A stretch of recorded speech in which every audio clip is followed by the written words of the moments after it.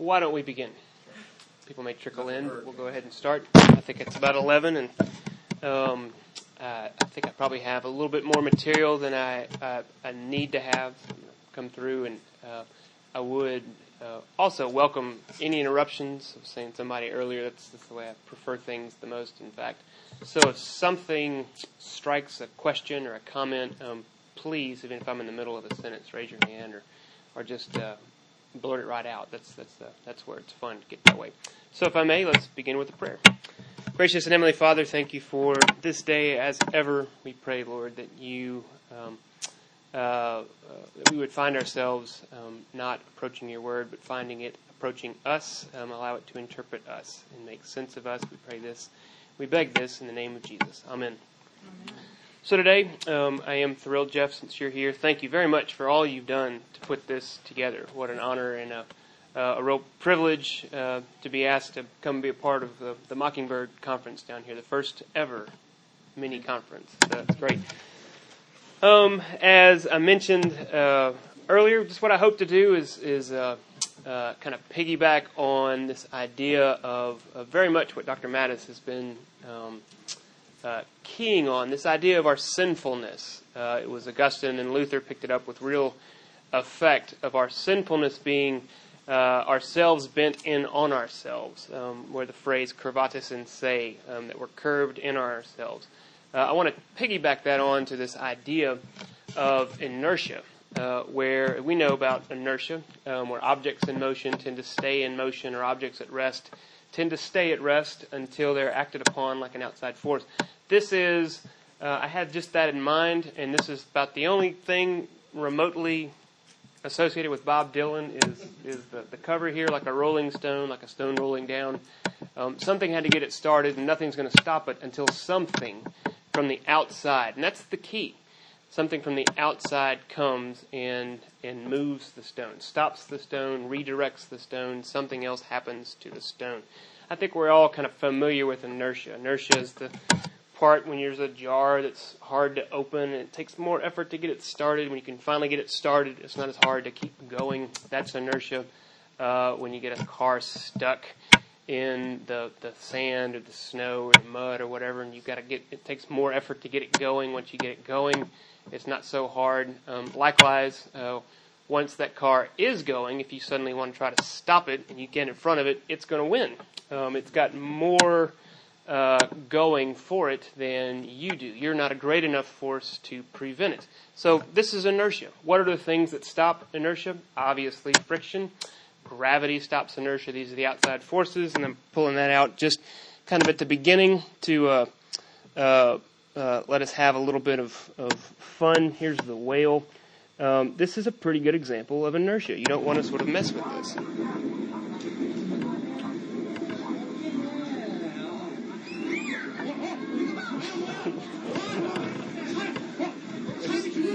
Something to be said for being up close and personal. He pops up, so it's okay. You're not watching somebody don't victimize. An object in motion tends to stay in motion until acted upon by an outside force. Here comes this whale, and they wanted to see it, and he saw it, but he got up, and then gravity came in, and down he came on top of him. So that's physical law of inertia. A psychological law of inertia. Once we begin down the road of being bent in on ourselves, it continues. And here's sort of even an over-the-top description of that. This is an old Alec Baldwin movie called Malice, where he's a physician, and I'm not sure what the situation is. Here he is, and he's being grilled, and some young attorneys are asking him if he has a God complex. And Alec Baldwin's, it's a caricature, really. Over-the-top answer about whether or not he has a God complex. Very successful surgeon. The question is, do I have a God? Dr. Kessler says yes. Which makes me wonder if this lawyer has any idea as to the kind of grades one has to receive in college to be accepted at a top medical school.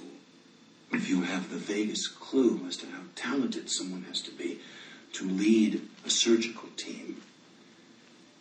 I have an MD from Harvard. I am board certified in cardiothoracic medicine and trauma surgery. I have been awarded citations from 7 different medical boards in New England. And I am never given sick medicine. So I ask you, when someone goes into that chapel and they fall on their knees and they pray to God that their wife doesn't miscarry, or that their daughter doesn't bleed to death, or that their mother doesn't suffer acute neural trauma from post-operative shock, who do you think they're praying to? Now, go ahead and read your Bible, Dennis. And you go to your church, and with any luck you might win the annual raffle. But if you're looking for God, he was in operating room number 2 on November 17th, and he doesn't like to be second-guessed. You ask me if I have a God complex? Let me tell you something. I am God. So, that, I think, is Pravada Sensei. Yeah.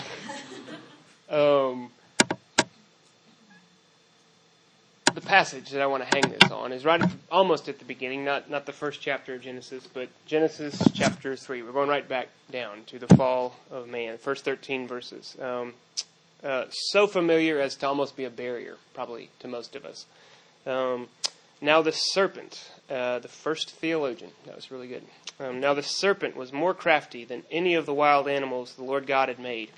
He said to the woman, "Did God really say?"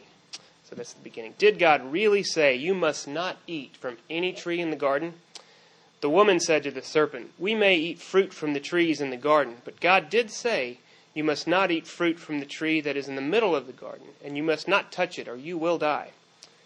"You will not surely die," the serpent said to the woman, "for God knows that when you eat of it, your eyes will be opened, and you will be like God, knowing good and evil." When the woman saw that the fruit of the tree was good for food and pleasing to the eye, and also desirable for gaining wisdom, she took some and ate it. She also gave some to her husband who was with her, and he ate it. And then the eyes of both of them were opened, and they realized they were naked. So they sewed fig leaves together and made coverings for themselves. Then the man and his wife heard the sound of the Lord God as he was walking in the garden in the cool of the day, and they hid from the Lord God among the trees of the garden. But the Lord God called to the man, "Where are you?" He answered, "I heard you in the garden and was afraid because I was naked, so I hid." And he said, "Who told you that you were naked? Have you eaten from the tree that I commanded you not to eat from?" The man said, "The woman you put here with me, she gave me some fruit of the tree, and I ate it." Then the Lord God said to the woman, "What is this you have done?" The woman said, "The serpent deceived me, and I ate." So the Lord God said to, then he goes on with the curses. So we'll stop there. So much is in there from where I am right now.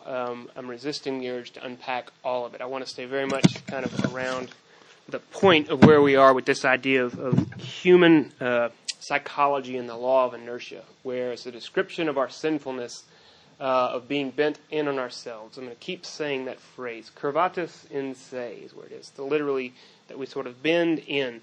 And we find this there in the beginning of Genesis. Right from the get-go is this law of human nature that the heart that is bent in on itself will continue to bend in on itself until acted upon by an outside force. I'm putting that out there as sort of my thesis. If this was the disputation, that's where we're going right now. And now I'm trying to sort of back all that up and see where we can pull that away. And again, please interrupt, ask questions anywhere along the way. That we who are bent in on ourselves, this is in fact becoming ever increasing, where other laws of motion begin to play in. That once we begin that bent inwardness, we continue, and it is increasing and increasing, so that the resistance, which becomes so not even second nature. See, my language almost betrayed me there. It's our first nature to resist. Our bent inwardness, our addiction to ourself, our fascination with our navels as we look down and we glory at it and we're bent in and we're like, wow, that's amazing. I can't believe it. Look at how wonderful I am. The idolatry that Dr. Mattis spoke of, which is at the root of all sinfulness, which is at the root of all evil. We refuse to allow ourselves to be put on trial. We refuse to allow ourselves to be brought out, and we will defend ourselves. And now, if there is psychology, hear those words: defense mechanisms, the refusion to be brought out, scapegoating, which is very present here in Genesis 3. We refuse to allow ourselves to be placed on any trial. We'll try anybody else. God, somebody else, will scapegoat. The Lord God says, as He's walking into the garden in the cool of the day, as He's done for the millennia, whatever, since Adam and Eve were created, what does Adam do when he hears God coming? He hides, and he's aware of his nakedness. He's aware of, because he is bent inward now, he's looking down literally and says, oh my God, I'm not wearing anything. I'm exposed. I'm vulnerable. I'm without defense. He will not allow himself to be culpable. What does he do when the Lord God begins to question him? The woman you gave me, it's her fault. She did it. She gave me the apple. I've got nothing to, you can't hang this one on me. It's right from the beginning that immediately, as soon as Adam was bent in on himself and realized his nakedness, he immediately wanted to deflect that and push it somewhere else. If you want to, and I'm not going to spend a whole lot of time with psychology, but I can if we want to, this is every defense mechanism. If originally defense mechanisms like denial, delusion, minimization, suppression, repression, all the ones that Freud and others have identified helpfully, if they once served a purpose, and that was to protect the child, because they always start somewhere in a childhood situation, they totally get thrown off track, where absolutely now it's always to leave us as the center and the wonder of my world. I am the most important thing, because as I'm navel-gazing, quite literally, I will not allow anything to penetrate my defense mechanisms. So, I'll stop. Any thoughts there so far? Just at the beginning, kind of hanging it out there with the thesis that the law of human nature is akin to the law of inertia, that an object that begins in motion will continue in motion until acted upon by an outside force. It is most especially true in a very in our understanding of ourselves, that we are bent inward, and at an ever-increasing speed, we will not allow ourselves to be undone. The just hanging in Genesis 3 just a little bit more, because there's so much to unpack.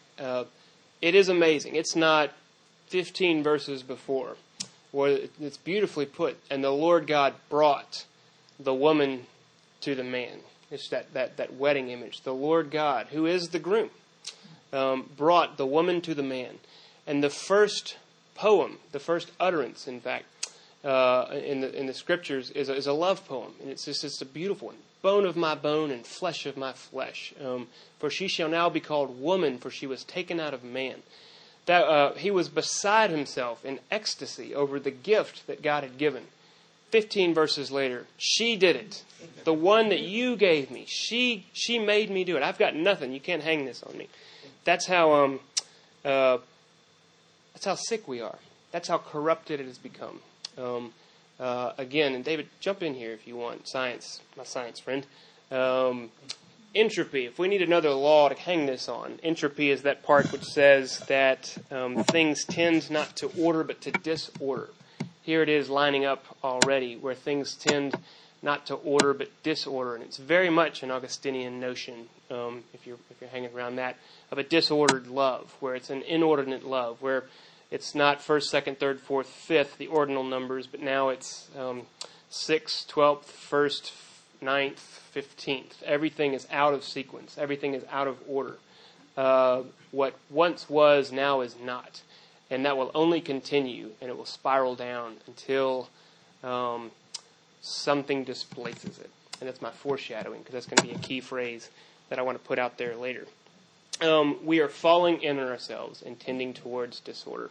Scott Peck, a lot of people probably know him. He's a psychiatrist who wrote, best known for The Road Less Traveled, but he also wrote People of the Lie, which was a book that he followed up with brilliant subtitle called Towards a Psychology of Evil. And he put something out early in his book where there's an idea of people falling in on themselves, where now we are curvatus in se, where we've been in ourselves and the law of inertia gains traction. It's a long quote, but I think it's good.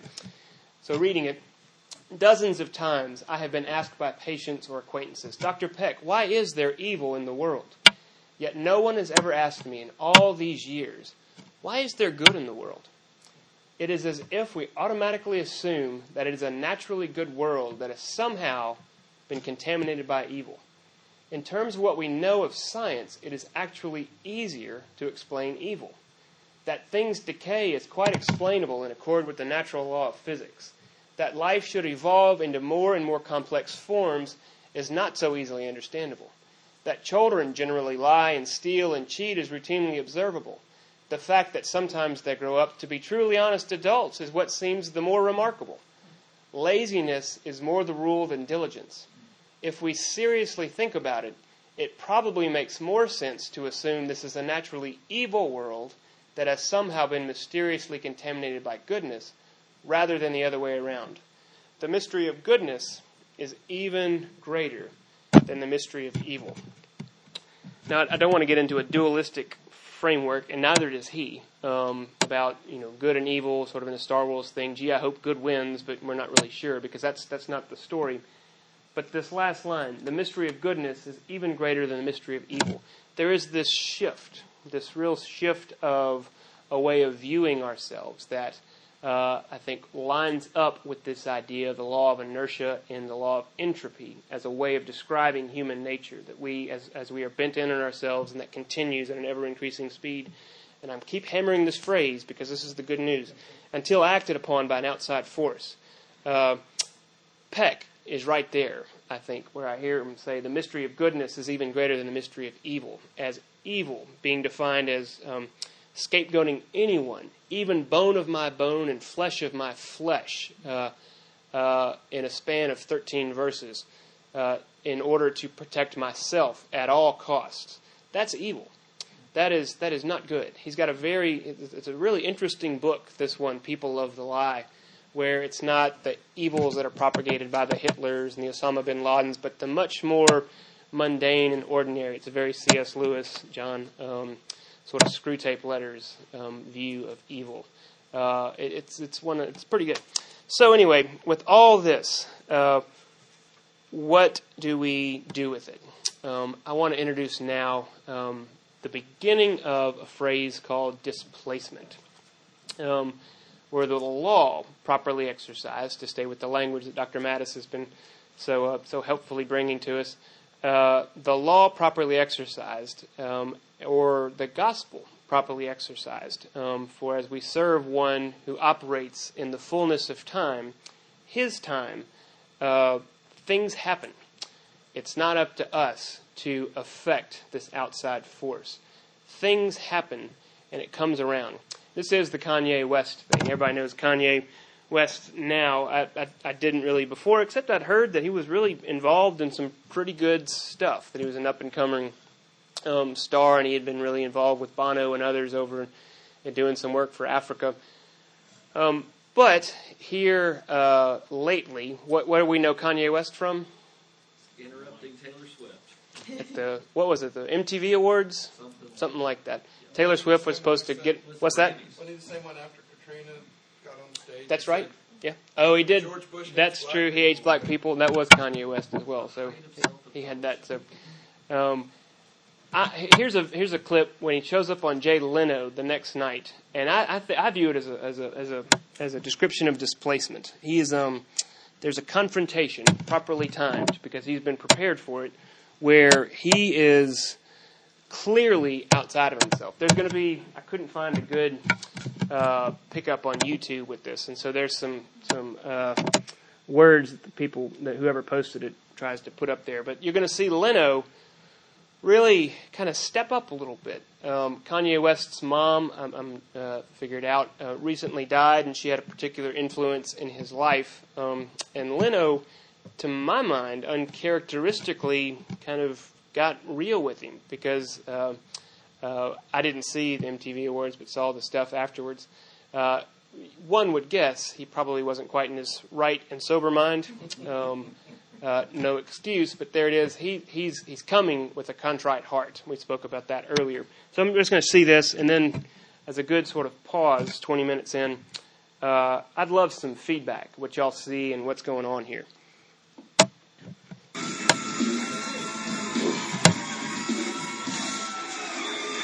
Sorry for all the words, but you can do it. Let me say thank you for honoring this commitment. A lot of times things happen, they kind of back out at the last minute, or they have a publicist or someone call and say, oh, I'm sorry, my client's not available. So thank you for coming and doing this in light of all the things that are going on. Tell us about your day. Have you had a tough day today? Yeah, it's been extremely difficult. Just dealing with the fact that I hurt someone or took anything away, from a talented artist or from anywhere, because I only wanted to help people, my entire life. I've only wanted to give and do something that I felt was right. Sorry. And I immediately knew in this situation that it was wrong, and it wasn't a spectacle or just, it's actually someone's emotions, that I stepped on, and it was rude, period. And, I'd like to be able to apologize to her in person, and, I wanted to. So when did you know you were wrong? Was it afterwards, as you were doing it? When did it strike you, uh-oh? Like, soon as I gave the mic back to her, and then she didn't keep going. Let me ask something. I was fortunate enough to meet your mom and talk with your mom a number of years ago. What do you think she would have said about this? Look at that.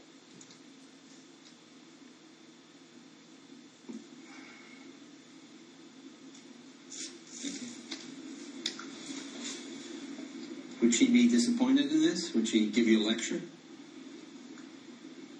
Yeah, obviously, I deal with hurt, and, so many, celebrities, they never take the time off, and I've never taken the time off to really, just music after music and tour after tour and tour, and I'm just ashamed that my hurt caused, someone else's hurt. My dream of what award shows were supposed to be caused, and I don't try to justify it because I was just in the wrong. That's period. But I need to, after this, take some time off and just analyze how I'm going to, make it through the rest of this life, how I'm going to improve.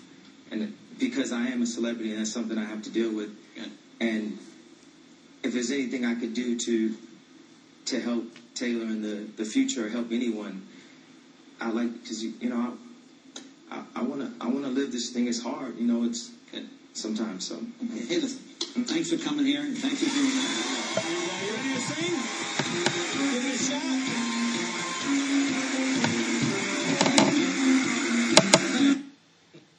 What thoughts? What do y'all see? Jeff? It looked like true remorse over what he had done, but it didn't come out until the subject of his mother. Yeah. He doesn't express himself very well. Why not? I think you're right, but why not? This is the day after, which is why Jay Leno said, I want to thank you, in fact, for honoring this commitment. A lot of people kind of let us into that world. A lot of people send their publicists and say, I'm sorry, she's not feeling well, and they end up getting, I don't know, Jack Hanna's Animals or something to come on the show at the last minute. He appeared to be embarrassed beyond words. Yeah. But I don't know if he ever expresses himself well, so I don't know Yeah. if that had anything to do with it. Good point. He's a musician, so I've not listened to much. I'm assuming he expresses himself well in his music. Having a stage presence, Right. all that, yeah, I would agree. I would think so, too. I don't know Kanye personally or professionally. And if I thought that was funny, but I guess it he's wasn't. a rapper. He writes. They write their own music. Right. I think. Well, Or lack of it. when he did that dastardly deed, I saw it because my wife watches it and I sleep in the same bed she does. I get a lot of that, too. But he was very articulate as I remember it. Now, I can't quote you what he said, and frankly, I didn't remember what he was talking about other than he was bringing in something totally irrelevant to what she was trying to do. So that inarticulateness, I don't think is necessarily a general problem with him, but he was truly wrapped up in it. Yeah. I think it's kind of the beauty of this whole thing, is in the idea of expression. I honestly think he does express himself wonderfully. I can't quite hear you. Sorry, I just think he does express himself wonderfully here, just in the whole idea of, wow, I really did mess up in public, and to then come out and, like Bill was saying, be willing to, just to show up. And, before all these shows, they're prompted with, what are the questions going to be? That's right. So, he knows that's coming. And then to be on national television and to be completely speechless for a man who really, he is phenomenally articulate when he's on stage. That's one thing that comes along with his career. So in that way, yeah, you get the message that he has the contrite heart, with exactly why Gill is doing this. But then it's also just amazing to see, just in this idea of how we're all interrelated, and there's the idea of autonomy is just ridiculous, and how his own problem, that he's expressing, maybe it's because his mother has died, whatever other hurt he's dealing with, that then prompts him to get up and steal this mic. It's just that there are these positive feedbacks within ourselves that as we get drawn into ourselves, then it keeps going, but then that extends out and starts destroying other people's. Well, although Taylor Swift's career has been greatly enhanced by this entire she got her. But at the moment, that very, very, very difficult thing for her. So that kind of pain that is in us, and then just invades other people's lives, and just this path of destruction. It just struck me as not being at that point, because most people, when they come in a situation like that, they talk to their lawyers or their publicist, and they come out with a statement. Well, this is basically what I'm saying. It's clear he had not prepared anything. Yeah. He wanted to be spontaneous. You can tell by his expression, not just what he said, but the way he said it, that he truly was remorseful, and finally he was remorseful for the real reason, for a good reason, not because it's going to affect my career, but because it hurts somebody else. Yeah. Okay, Jeff, and I'll come in. Light bulb just came on for me. The whole event at the MTV Awards was the height of self-absorption, the height of being curved in on oneself. And he goes on Leno. He knows it's what he has to do. It's the right thing to do. But when he's confronted with, what would your mother think? And it's clear from his reaction that his mother was someone that he knows at his very core loved him unconditionally. That's when the real contrition came out.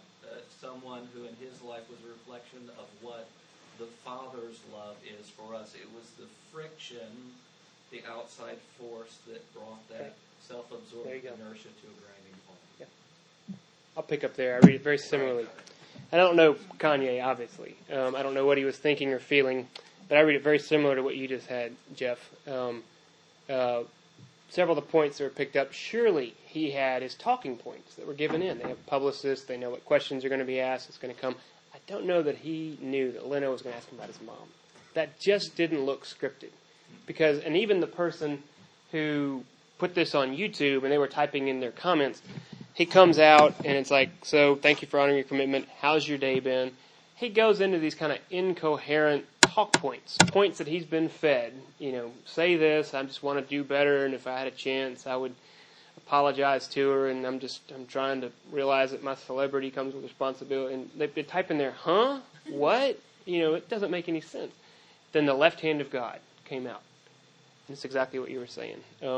The left hand of God, seemingly out of nowhere, the hidden God suddenly was thrust forth and revealed in the question about his mom.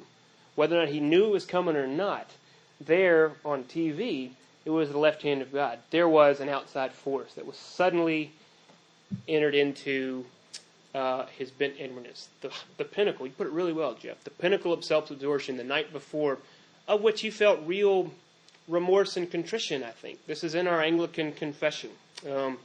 where we confess our sins and then we get the absolution. But Thomas Cranmer knew something else, that which he added in the words following as the preface to the comfortable words in our liturgy. After we confess our sins, and then the priest absolves us when he stands alone and says that you are absolved of your sins. At that point, if there's an outside force that is spoken in the promise of the gospel through the absolution, that is where there is real repentance, Cranmer said, amendment of life and the grace and consolation of the Holy Spirit. The experience of that is what I want to say, using Kanye West as my transition point for the rest of the short talk, is displacement, where real repentance occurs when the left hand of God thrusts itself forth into our lives. In Kanye West's case, I have no idea. This is all watching, and he may have completely reprobate life from here on out. Who knows? But what would your mom think? The talk points stopped. You could see it. As a counselor, I'm watching, and he's absolutely undone by the question. And then Leno didn't let up. He didn't undo him. He lets him quiet. He even touched him. And then he said, what do you think she would have done? Would she have been disappointed? Would she have given you a lecture? And he stammers. He stops. He's about to cry. I'm about to cry. And then he goes back to doubly incoherent talk points. He is mouthing something that somebody told him. But and then finally Leno steps back. He says, "Willis, this isn't late night television. How about some music?" And Kanye's like, "Sure, I guess this isn't what I feel like when I get up." And then it stops. And all that's pure subjective guesswork on my part. But the left hand of God, the outside force, breaking finishing the beginning of the displacement, which he felt from the night before when he realized that, oh my God, what have I done? In my drunken exuberance of the height of self-absorption, I stepped up and made just a complete fool of myself.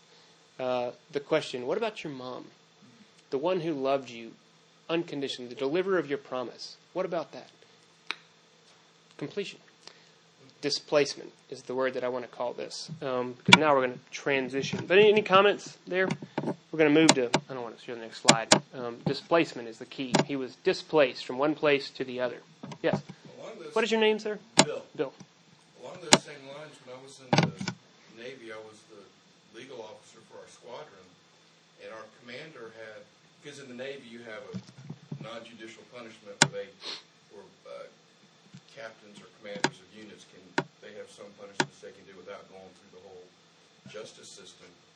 And what he had found out in his career was one of the best ways to discipline young sailors was to bring them into his office, and he had already called their mother. And like if somebody gets caught, make positive on a marijuana test, because it makes them call their mother and explain what they did.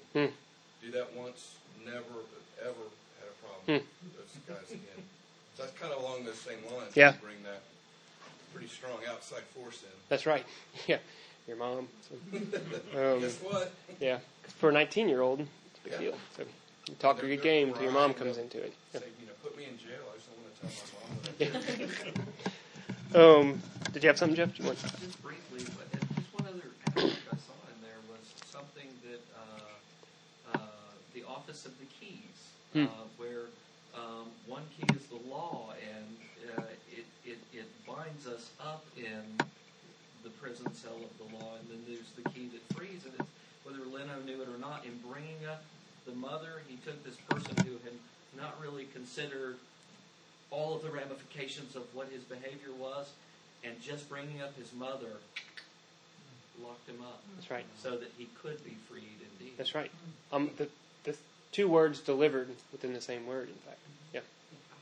Yeah. I thought it was noteworthy. Again, whether that was his experience, I don't know. We can pray that it is. But no. So displacement. Has anybody read much of Flannery O'Connor? Roman Catholic writer, woman who died of lupus, who had lupus. There's a picture of her you can see with her crutches. Southern author, obviously, with a peacock, prominent Christian symbol throughout the tradition, but also in her writings. She wrote a short story called The Displaced Person in 1954. She was right in this idea. Here's a dialogue from the middle of the story. Well, she said slowly, y'all have looked at... I'm sorry, I got to get into the dialect. Well, she said slowly, y'all have looked long enough. What do you think about them? We've been watching, he said, as if this would be news to her. Who they now? They come from over the water. They're what is called displaced persons. Displaced persons, he said. Well now, I declare. What do that mean? It means they ain't where they were born at, and there's nowhere for them to go. Like if you was run out of here and you wouldn't have nobody have you. It seems like they here, though, the old man said in a reflective voice. If they here, they somewhere. Sure is, the other agreed. They here. So, displacement. This idea of displacement as a fundamental experience which moves us away from the law of inertia. Which fits in the law of inertia as the outside, as the consequence to the outside force that is acting upon us. If, as we are bent on ourselves, as a definition of sin, something has to displace us from that. Displacement is the consequence of that. This story has that going, where the people that they're talking about, it's a woman in the story, along with her hired hands, and they're watching from afar some of the truly good people in all of her canon, evidently. This story of people who've come across the ocean to work on the farm, who they're called displaced persons. It means they ain't where they was born at, and there's nowhere for them to go. Like if you was run out of here, and there wouldn't nobody would have you. There's a digression. I can't not say this, and I've been stuck on this since Christmas. In fact, this was very much an idea that I kind of climbed in with around Christmas, and I mentioned part of this in a class I did on the Nativity back at the Advent. The word grotesque, I just found this fascinating. That's a word, whenever I've read about Flannery O'Connor's fiction, it's always described as a grotesque genre. That her style of writing has a grotesque flavor to it. Has anybody ever heard this before? Because her short stories, as she was this old woman, meek and mild, and she had this high-pitched voice. If you've heard her, they were fantastic in their grotesqueness. That really is the word that you could use for it. They were full of crazy people. There was death everywhere. They came out with these unbelievable endings where suddenly somebody gets shot and you have no idea what's going on, and you know it's somehow supposed to represent grace. And all this is going on. Just these lunatics, these people who steal each other's prosthetic devices. I mean, it's crazy. It's called a grotesque form of literature. Well, the word grotesque, I just think there's so much hiddenness here. It comes from the word grotto, which is a cave or a crypt. Where crypt, like we get the word cryptic, there's a certain element of hiddenness to it. Where the word grotesque, as a definition of a genre of literature, has an element which, although on the face is repulsive, in fact, there's a hidden attractiveness to it. I don't have any idea if, when we describe Flannery O'Connor's fiction as grotesque, if that's the intent of the people that say that. But I'll never hear that word again and not be drawn to, although I'm repulsed by it, at the same time I'm drawn to it. It's very much you pass a car wreck, and what do? Don't look. I can't not look. Where I'm repulsed and strangely and wondrously attracted at the same time. Flannery O'Connor gets that in spades with her grotesque road. With her grotesqueness, that is absolutely there. Who else has that? I'm going to speed up just a hair here. In that vein, this is a picture that I found about 5 years ago, and it arrested me then, and it's arrested me still. The title of this photo is by a woman. I have no idea who she is. She's also from Mississippi, I guess, because it's called The Holy Family, Mississippi Delta. Look at, it defines grotesque for me in the best possible sense of that word. I've looked at this picture.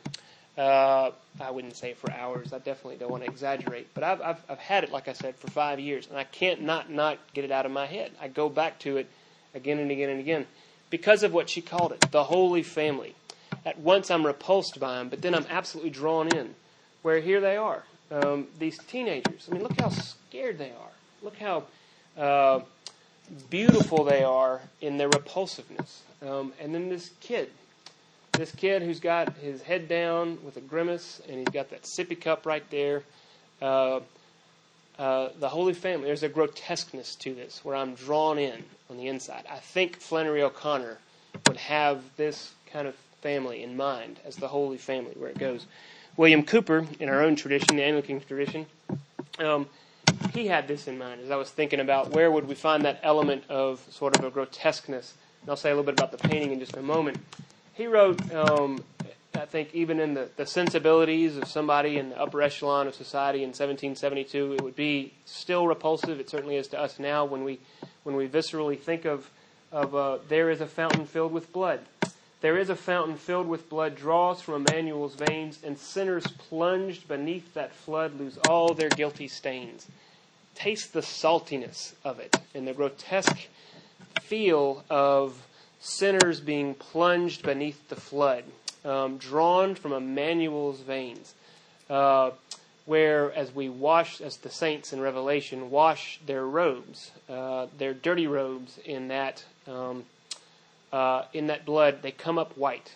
The paradox of the blood. And this was a picture, in fact, painted by both Cranachs, Lucas Cranach, the elder, and then finished by his son, who we call Lucas Cranach the younger. I won't say a whole lot about it. The only reason I brought this into it is here, a sinner, Cranach himself, he writes himself, it's autobiographical, drawn in with Luther on the one hand, pointing to the Bible. And there's lots here. You can go look at this. It's the Weimar altar piece, I think. So you can just go Google it and find some places.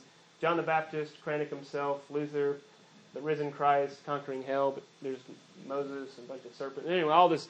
But the grotesqueness, look at it, right on your forehead. To get in with that idea, that here's where I'm going to come in and try to find an exit.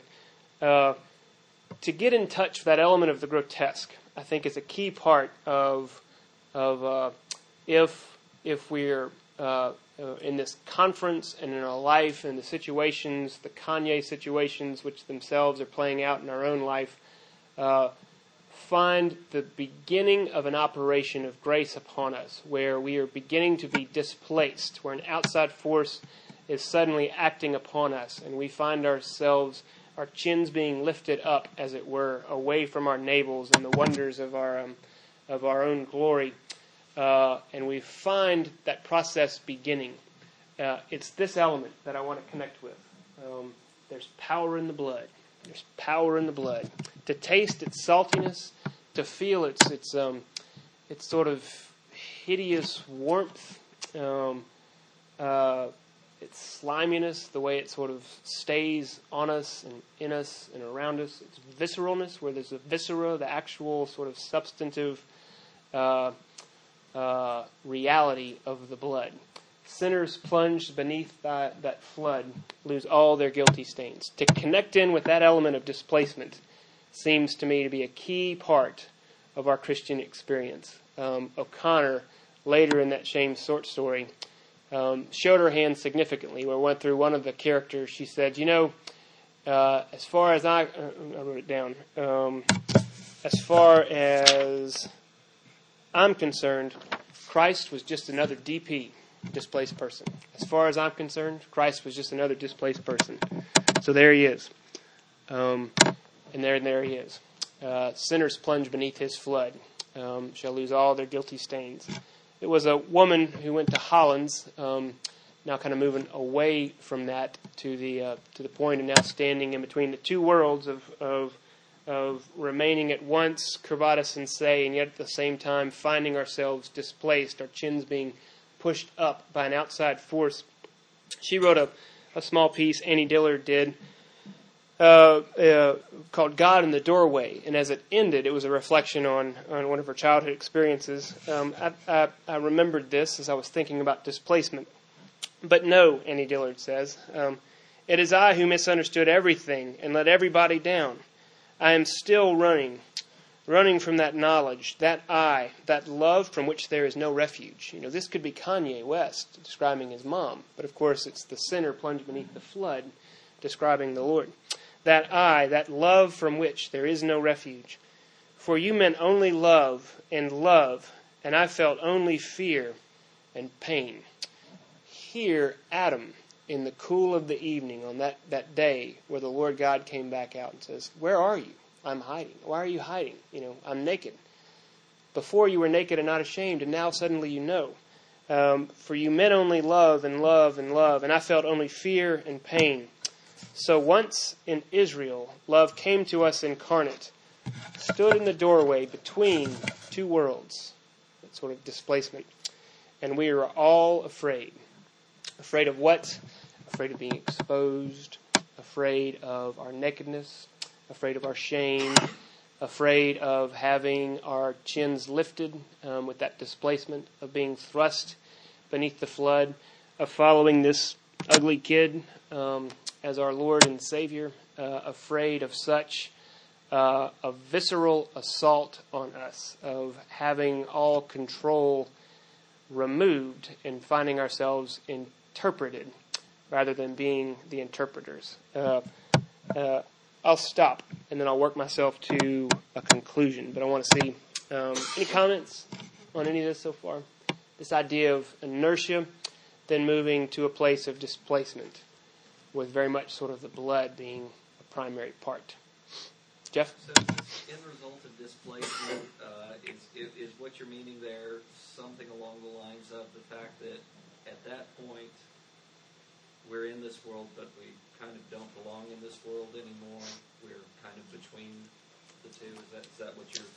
Yes, that's definitely part of what I would go with. For now, our citizenship is not this world, but our citizenship is in heaven, as Paul describes it elsewhere. For me to live is Christ, but to die is gain. How shall I choose? I'm stuck. Simul justus et peccator. Here I am. I can do no other. Romans 7, as somebody brought up, all that I think is kind of at play here. The colony of heaven. We reside in the colony of heaven. Indeed. And yet here we are, stuck and displaced. Yes, Bill. About the displacement argument is that, I guess logically, you can't displace yourself.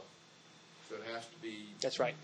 Because, I mean, one of the things about inertia is it relates to inanimate objects. So I guess as it relates to displacement, we're essentially inanimate objects. Man, I can't not interrupt you, Bill. That was so beautifully put. Inanimate, without animus, without life. Paul's baptismal theology of Romans 6. For we are crucified with him in his death, shall we not also share with him in his resurrection? Where our animation remains 100% on the shoulders of the one who displaces us. Very importantly, he displaces us from ourselves to him. At one and the same time, our displacement is never, ever, ever without purpose. It is always the displacement back to himself. To say an inanimate object has no power to move itself, man, that is well put. I jump on the idea of animation as, say, Ezekiel 37, the valley of the dry bones, anyway, if in the Westminster Confession of Faith it says that our chief end of man is to glorify God and enjoy him forever, I think Paul had a way of describing what it's like pre-displacement. Their destiny is destruction. Their God is their stomach, read Curvatus and say, and their glory is in their shame. Where are you? I'm hiding. Why are you hiding? For I'm naked and ashamed. There is now my glory. Left outside of displacement, that's it. My stomach is my God. My glory is in my shame. Thanks be to God as we experience displacement, even the distasteful displacement of God save us from having, let me put it the other way. God bless those people like Kanye West who have to live under such scrutiny where this all occurs on the public stage that within hours, within moments, it's posted on YouTube for people like me to come around and dissect it. I mean, who can live under that law? God bless him and those people. And then God bless that displacement from ourselves by the one who at once displaces us from ourselves to himself. 2 minutes for comments, because then I'm going to introduce very much sort of an off-tonic ending into this and look at a poem. More of a question. Yeah. So I'm missing still a little bit the Okay. grotesqueness. I'm with you. I never knew the etymology of that word, and that's wonderful. What's that, grotesque? Yeah. So, in that though, the blood certainly grotesque in the sense that it's blood, but the dichotomy in that too. That's the only hope that we have. Great. Just that etymology of grotesque, and that there's something that fascinates us there, even though it's repulsive. I'm still. I don't know. I missed your point a little bit with that. So maybe you just restate it for me. About. Just regarding is it that which we Mark, can come in, be please. displaced by what's grotesque? Or? Yeah, he just wants more connecting the dots between the displacement and the grotesque. Yeah. I think the grotesque, which has the idea of hiddenness, as it's a cave where things are hidden. It's in the dark, but as the light which shines forth in the darkness, and the darkness does not overcome it, where that which is hidden is to be revealed. Revelation. I can't remember who said this, but I've ripped it thousands of times since. Revelation has to be one of the most important words for a Christian, where that which is hidden becomes revealed. The instrument for that, from the movement from that which is hidden to the place of revelation, I would say in this short talk, and it's not the only way, but it's a good way, is oftentimes going to be grotesque, where there's going to be some vehicle which is at the same time repulsive and yet strangely attractive. The Useful Sinner, the book out there by David Hawkins, is a great example of that. Of course, he doesn't use the word grotesque, but being brought from a place of absolute exposure and seeing that as an instrument of grace, as an instrument of healing, as an instrument of restitution, as an instrument of animation, in fact. That's the connection from being been in on myself to the process of displacement to the place of, in fact, restoration. Yeah. So you're saying more of a retrospective thing, because in the meantime, I'm not going to see, for example, at any point before the Lord intervenes in whatever mess I've made, I'm not going to see what He's doing as good. I've got my own plans, I've got my way to fix it, and then He comes in and then... Yeah, great question. Can you see it? Maybe, but it's probably guesswork. You won't know it's the hand of God until afterwards. But I guess I'm making the point that in the mystery of it and what actually appeals to me, and realizing that it is wonderful, that even though it was initially repulsive, that I guess retrospectively it was from Him, and so therefore it's good. Often I would say yes. I'd just say full point yes. That's often the way it happens. Not formulaic. Sure. Yeah, but yeah. John, you want to say something? There's a piggyback on what y'all are saying, and you're talking about Christ as a DP, and actually Christ as a grotesque. There's a Old Testament prophecy, right, about he's suffering fact, servant. Right, right. So there was actually no comeliness. That's right. About him. Isaiah 53. Yeah. Right. In fact, he's repulsive. Right. Yeah. Right. Okay, and I don't know the whole passage, and I can't quote it, but. For there's nothing about him to attract us to him, for by his stripes we are healed. I think that's the way one place puts it. So, You you think about it, the whole thing with Kanye was grotesque. Yeah. Because it's like watching a train wreck, and it serves the hidden purpose That's right. of showing the end result of being bent in on yourself to such a degree. That's right. You could watch it initially, like you did, and just get mad at him at being so self-absorbed and so self-interested. But if you knew him, if he was a good friend of mine and I saw him get up there, of course I would have immediate empathy for him. It's like, oh, don't do that. And, you watch this train wreck happening, and you're like, no. Turns everything around. So that's perspective, what you're saying. In the Holy Family slide, is the younger child, is that child being comforted from where I'm sitting back here? Is it ambiguous? It's hard to say. Yeah, it looks to me like the man and the woman, are just kind of staring at the baby. But the look on her face. It's what? What is it? I see it as just a look of love. I do too. That's what It's like two women to me. I don't see the man. I don't see a man. You don't see this as a man? No, Okay. not in a V-neck shirt. Two teenage girls. Sleeveless V-neck shirt. No. Could be. I see that scene quite frequently with my grandchildren. That grandchild has stubbed his toe, or something that he doesn't like has occurred, and he needs some comfort. He's got a sippy cup, as you say. These teenage girls understand that. They're accommodating him. It's not what they really like to be doing right now, but this is the focus. This is the moment, and they're taking care of him. Yeah, you're taking care of him. And I don't see the repulsiveness to it, frankly.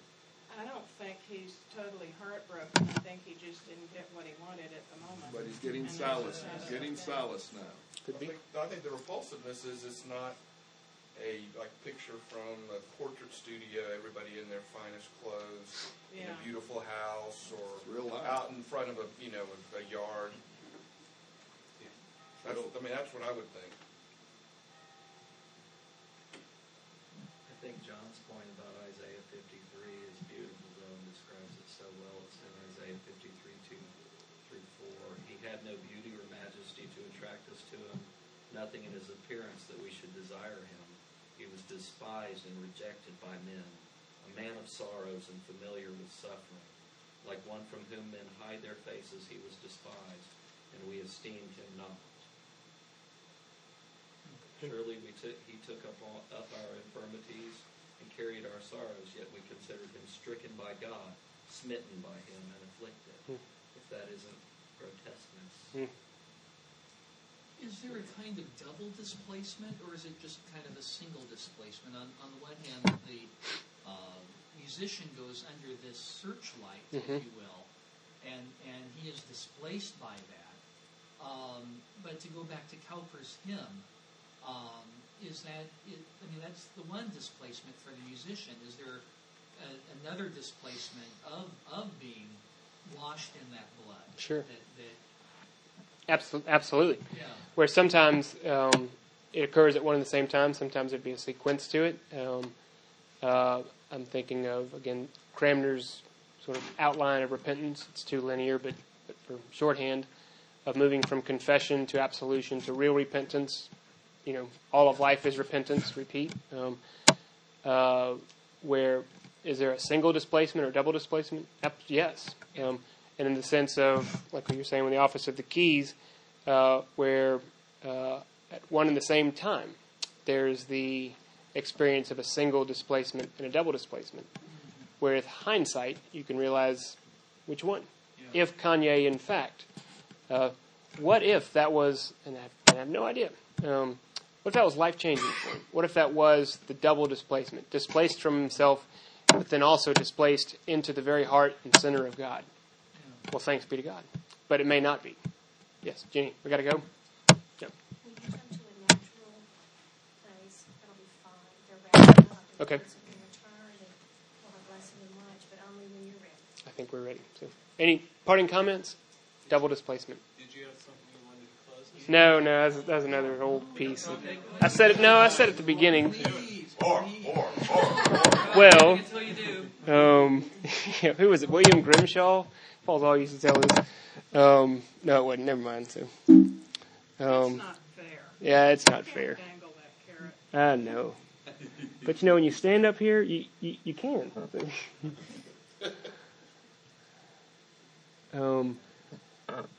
A man named John Goodman at the Advent is a poet himself and also a student of poetry, and he taught a class which gone it. I also told everybody they need to go to his class because he had this one as part of it. This was in Christmas. Talk about single displacement and double displacement, Mark. And that's a good way to introduce this poem because I'm not sure where it is because it moves from which is why I wanted to add it as a coda, off tonic.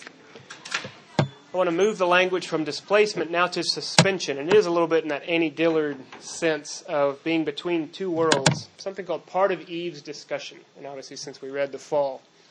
And I'm not, I don't come by poetry naturally. I'm not patient enough for poetry. That's really it. But this has stuck with me. A woman named Marie Howe. It was like the moment when a bird decides not to eat from your hand and flies just before it flies, the moment the rivers seem to still and stop because a storm is coming. But there is no storm as when 100 starlings lift and bank together before they wheel and drop.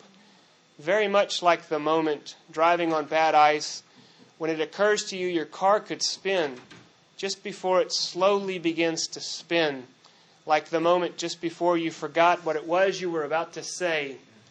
It was like that. And after that, it was still like that, only all the time. So, off tonic, and this is putting it out there. And this is the way she did it. I mean, you can see the blocking. That's not a typo. I mean, she put it there on purpose.